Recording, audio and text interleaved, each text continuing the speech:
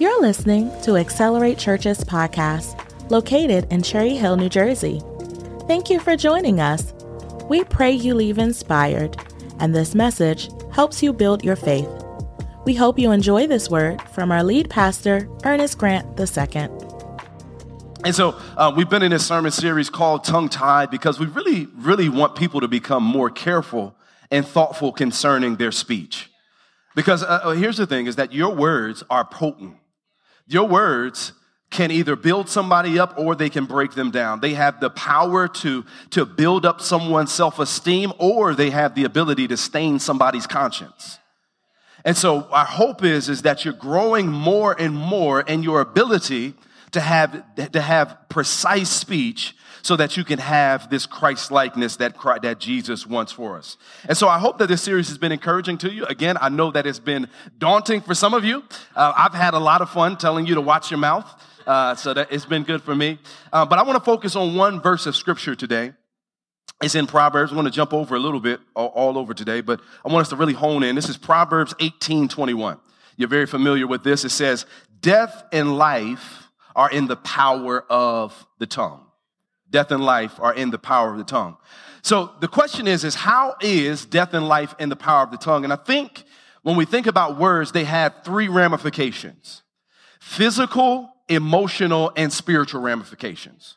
From a physical standpoint, we can think about how when a doctor advises a patient to have life-giving surgery, that's a physical standpoint. How a lawyer may provide a course of action for someone that's going through litigation. How, even though the weathermen get it wrong sometimes, the severe weather warnings help you avoid real hardship and things like that. The words of a jury or the words of a judge really dictate someone's future. That's how we see words have the physical impact, but they also can have an emotional impact or emotional ramifications. Because think about it for a second. Think about some of the emotional scars that you and I carry around on a regular basis because someone said something to us in our childhood, and now we feel like we have to overcome that word that's been spoken over our life. So on another note, words can be deeply edifying because what they can do is they can bring back dead emotions to life. They can cause you to care about situations that you didn't care about before. They can bring about self-confidence and allow you to be self-assured and a myriad of other things. But I also argue that words have what we can describe as a spiritual dimension. Because think about the gospel for a second. Think about all the things that Christians talk about. Think about the gospel. The gospel means good news in its essence. So in an ancient time, soldiers would go out to battle, and they didn't have iPhones or off-brand Androids. They didn't have those. They didn't have Twitter, Facebook, anything like that. So in order to get updated information, you couldn't scroll on your Instagram. There had to be a soldier that would run back from the battle and that would report the outcome. And so they were marathon runners that literally dashed to the scene. That's why Isaiah says, "How beautiful upon the mountains are the feet of those who bring the good news." Because they're bringing the good news about what happened at this battle. And so the gospel, in essence, is an announcement. It's an announcement of a word that Jesus has done what he said he's done, that he's accomplished our salvation and saved us on the cross and through the resurrection. And so some of y'all might be like, "Well, I don't really know what Jesus has saved me from." Well, one thing Jesus has saved you from is you. It's you. Thinking that you know the best for yourself, thinking that you have all the best ideas. He saved us from us. He saved us from the wrath of God. And I would argue that he saved us from the penalty of sin. Because for every time we mess up or we do things and we go our own way, there is a penalty imposed. There is an infraction imposed upon us. And that infraction is eternal separation from God. But what happens on the cross is Jesus is like, "Nah, I'm going to pay their punishment. I'm going to experience the debt. I'm going to cover the cost with my holy credit card on the cross of Calvary so you and I don't have to pay for it anymore." And how he tells us about this good news is through the use of his words. That's why we evangelize, and that's why we proclaim the gospel on a regular basis. Does that make sense, church? So in other words, there are physical ramifications, there are emotional ramifications, and there are also spiritual ramifications for our words. And so the first week, part 1, I told you about some of the words we should avoid. The second week, I don't remember what we talked about. What did we talk about the second week? Yeah, we talked about something good second week. Go back and listen to it. It was a word. It was a word from the Lord. And so, but what I want to do today is I want to help you get good and be practical in how you can use life-giving words. Somebody say life-giving words. How do you bring life-giving words? And so here's the first point. Here's the first one. Here's the first characteristic of a life-giving word is that it's painfully true. It's painfully true.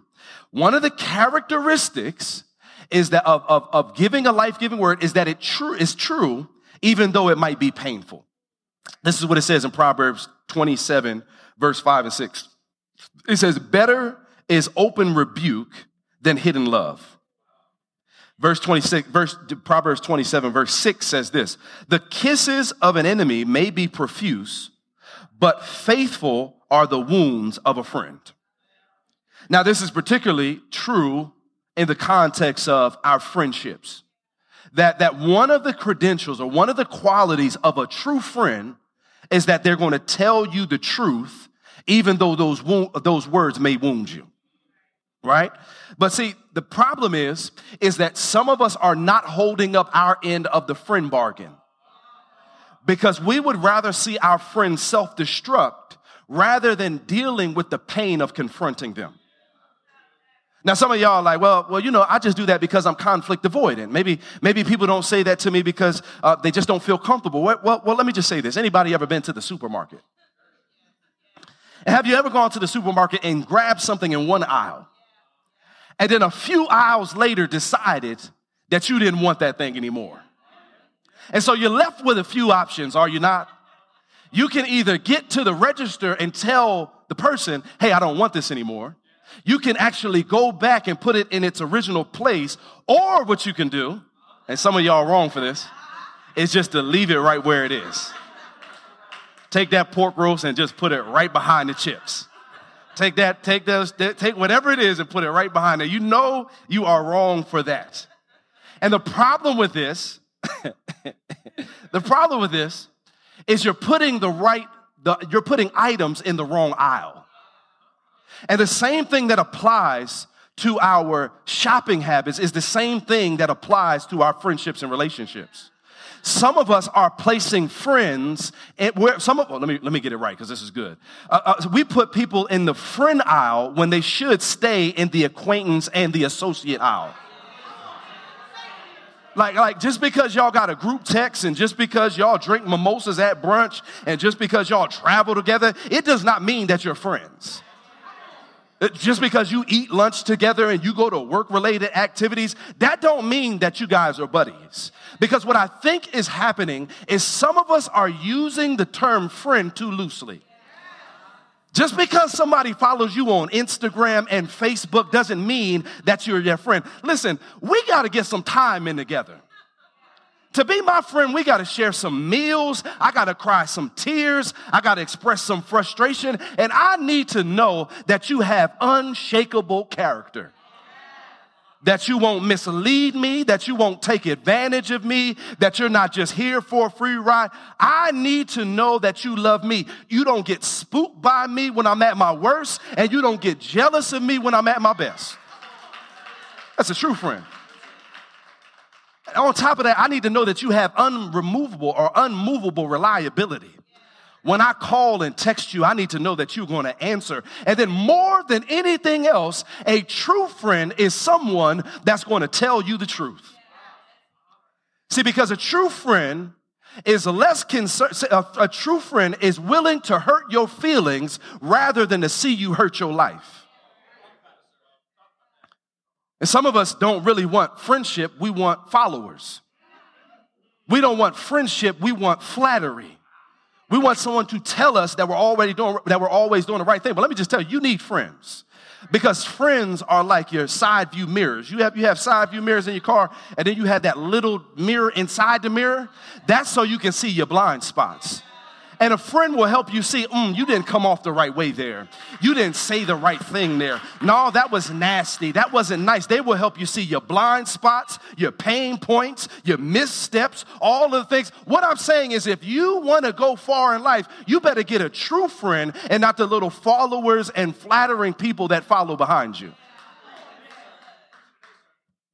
That's all I'm trying to help somebody do. Let me go on here. Let me go on. Here's the second point is that they need to be well-timed words. Well-timed words.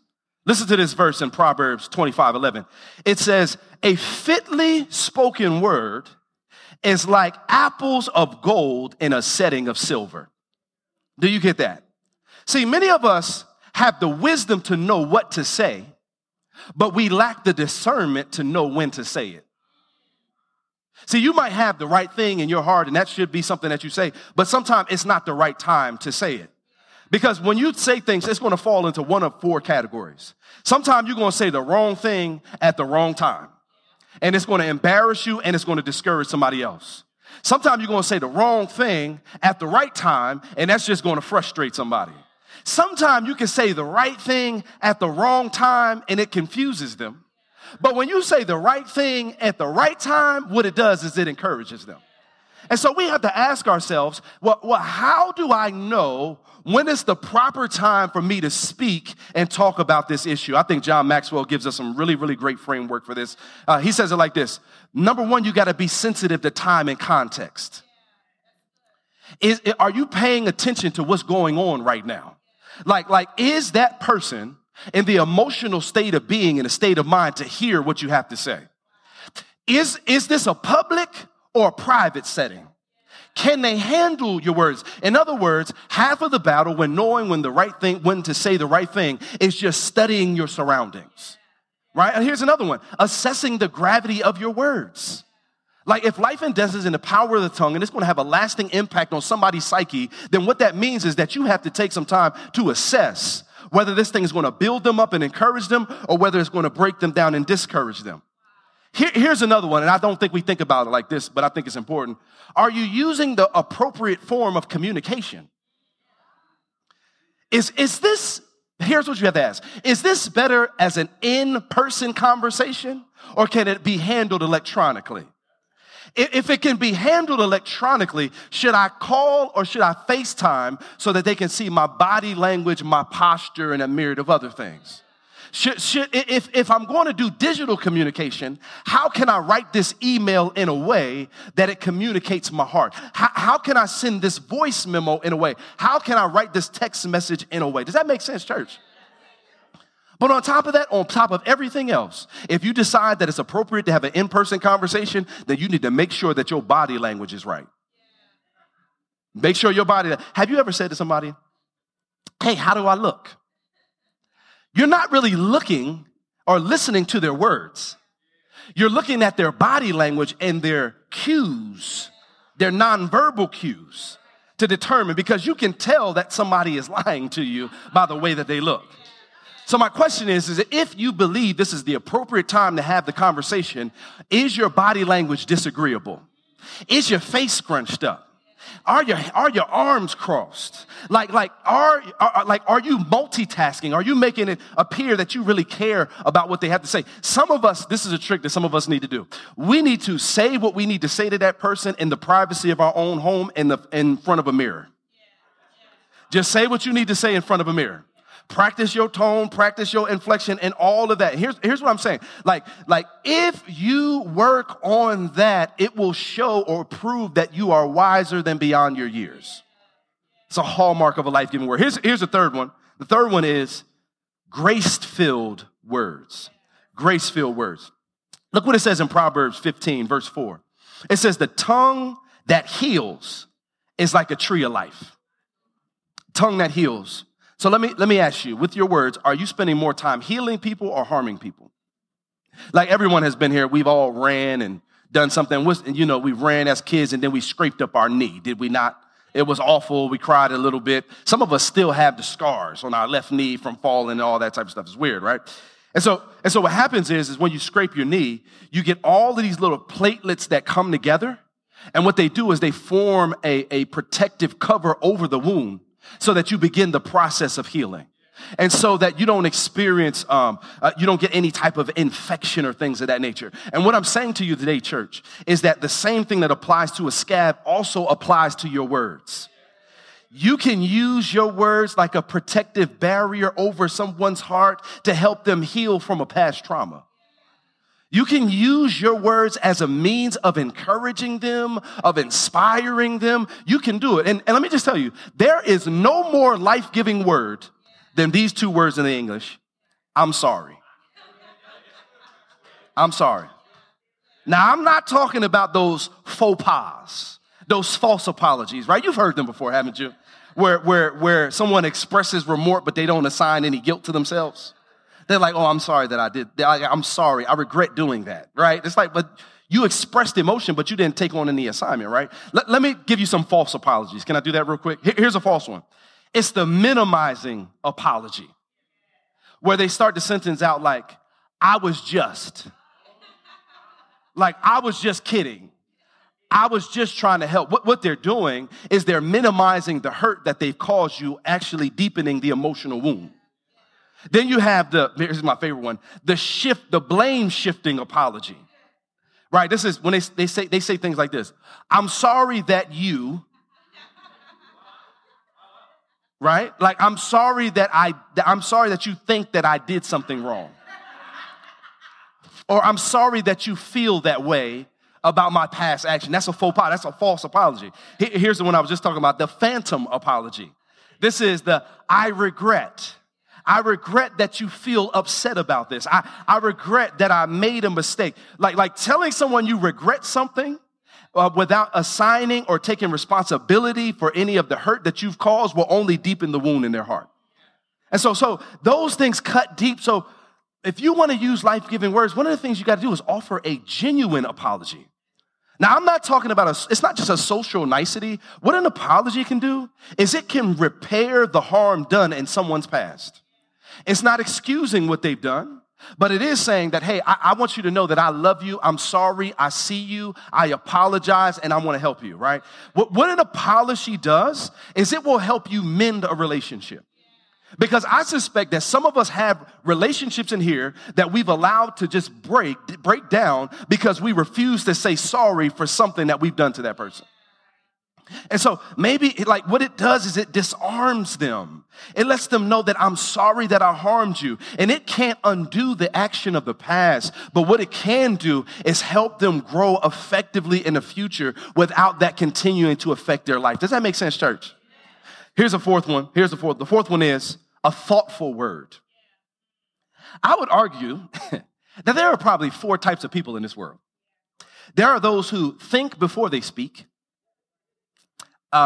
think while they're speaking, think after they speak, and then those who don't think at all when they're speaking. Right? And this is difficult, right? Especially for those who think while they're speaking. These are external processors. And it's difficult because they're trying to seek to comprehend or understand something while they're talking it out. But what I want to encourage us to do is grow to be the type of person that thinks before they speak. Here it is. I got some verses for you. Proverbs 21:23. It says, whoever guards his mouth and tongue keeps his soul from trouble. The reason that some of us have so many troubles is because we have too many words. It's just too many words. Well, Pastor, what do I do? Here it is. Before you let your tongue run loose, proverbially, hold your horses. Here's what I'm asking you to do. If someone says something that you don't agree with, that messes with your soul, that upsets you, here's what you can do. Pause. Just pause. Before you say anything, just pause. Practice the discipline of taking a deep breath, because in that moment, you'll be able to decipher what you should say and what you shouldn't say. Because the truth is that all of us have said some things that we regret later. And once you say that thing, there's no bringing it back. You can't unsay it. Once you've cashed a check with your mouth, your butt has to cash it. Can I say that? I don't know if I can say that. I'm mourning. I'm grieving. I said that already. I'm grieving, so just give me credit. What I'm saying is, I know that it's not easy, but James says, listen, beloved brethren, let every man be swift to hear, slow to speak, and slow to wrath. The problem that some of us are having is that we work backwards. We are swift to speak, slow to hear, and we are swift to wrath. We are always ready to fight. Who hurt you? Who hurt you? You didn't even let them finish their sentence before you were ready to fight. Like if you want to grow, I'm just encouraging you just to pause for a second. Here, I'm done on this one. Jay can come. And last one is an encouraging word. An encouraging word. Encouragement is not just, pointing out something that somebody does right all the time, but what it is just seeing something in that person and saying what you see. And seeing them grow, and seeing them mature, and then you say it. This is what it says in 1 Thessalonians 5:11. It says, therefore, encourage one another and build each other up, just in fact you are doing. Like that is what we need to do, build one another up with our words. And some of us are going to be better than that than others, but here's what you can do. One of the things you can do is the spoken word. It's just telling someone like, hey man, I really love you. I appreciate you. I'm thankful for you, right? Like you can write an encouraging note to them, letting them know you care, getting a handwritten note, any of that type of stuff. But I think the biggest thing, and you guys have done great for me, particularly in this season, is the ministry of presence. Just showing up, just sending a call. Sometimes the best thing you can do is sitting with someone while they go through their pain, right? And let me tell you what you don't do while you're doing the presence thing. Don't engage in competitive complaining. Oh, you think that's bad? Let me tell you about what I'm going through. It's like, ma'am, I didn't ask you that. I didn't ask you that. And I also want to encourage you, don't do the Jesus juke. You know the Jesus juke. You don't know the Jesus juke? Okay. Thank you. I shall. It's when someone says, man, I just feel so alone in this season. I just feel like I don't have anybody. And then the person responds with, well, you got Jesus. The Lord won't leave you and he won't forsake you. Right? That's the Jesus juke. Or when somebody says, or when somebody misses out on a big opportunity, they thought they were going to have this opportunity or get this job or something was going to work out for them and it didn't. And then the other person says, well, God's got a better plan for you. God's going to do it. I get that. But what about when I'm crying in the hallway? Like while I'm waiting for that door to open, I'm still here crying in the hallway. What do I do with that? Like there is hope. There is hope in Christ. There is that all that is true. But at that moment, I'm having a human moment. And that's important because when you do the Jesus juke on people, what it makes them feel is a deep sense of shame because they cannot see the beauty in their situation like you can. That's the Jesus juke. So I just don't want to encourage you today, friends. Like if you're going to be life-giving, sometimes it's your presence that really matters. But just be careful about how you do this thing. And I'll just say this. The most life-giving words that we have ever experienced are the words that we receive from Jesus. When he says that we're forgiven. When he says that we're healed. When he says that we're a part of his family and that we're included into the family of Christ.